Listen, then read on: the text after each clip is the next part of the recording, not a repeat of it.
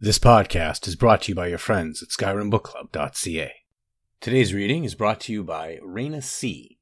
To learn more about her work, visit facebook.com/Raina Reads. You are now in the Arcanium, of which I am in charge. It might as well be my own little plane of oblivion. Disrupt my Arcanium, and I will have you torn apart by angry Atronachs. Enjoy the book. 36 Lessons of Vivec, Sermon 9. Then came the war with the northern men, where Vivec did guide the Hortator into swift and tricky union with the Dwemer. The greatest demon chieftains of the frigid west were those listed below, 5 in unholy number. Hoaga, the mouth of mud, who appeared as a great bearded king, had the powers of marshalling and breathing the earth. On the battlefields, this demon would often be seen on the sidelines, eating the soil voraciously. When his men fell, Hoaga would fill their bodies back with it, whereupon they would rise again and fight, albeit slower. He had a secret name, Finya, and destroyed 17 Chimeri villages and 2 Dwemeri strongholds before being turned away.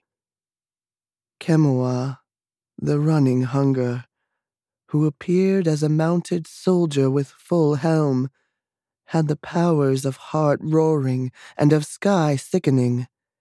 He ate the Chimeri hero, Drace Kuzumet, sending the spirit back to the Hortator as an assassin.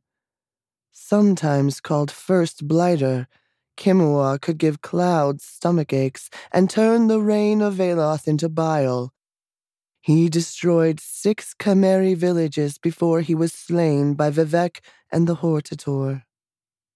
Bog, the two-tongued, who appeared as a great bearded king, had the powers of surety and form change. His raiders were small in number, but ran amok in the west hinterlands, killing many Velothi trappers and scouts. He fell in a great debate with Vivec, for the warrior poet alone could understand the northern man's 2-layered speech, though Amsivi had to remain invisible during the argument. Barfok, maid of plains, who appeared as a winged human with lick-encrusted spear, had the powers of event denouement. Battles fought against her would always end in victory for Barfok, because she could shape outcomes by singing. 4 Chimeri villages and 2 more Dwemeri strongholds were destroyed by her decision enforcement. Vivec had to stuff her mouth with his milk finger to keep her from singing Veloth into ruin. Ysmir, the dragon of the north, who always appears as a great bearded king, had powers innumerable and echoing. He was grim and dark, and the most silent of the invading chieftains, though when he spoke, villages were uplifted and thrown into the sea. The Hortator fought him unarmed, grabbing the dragon's roars by hand until Ysmir's power throat bled.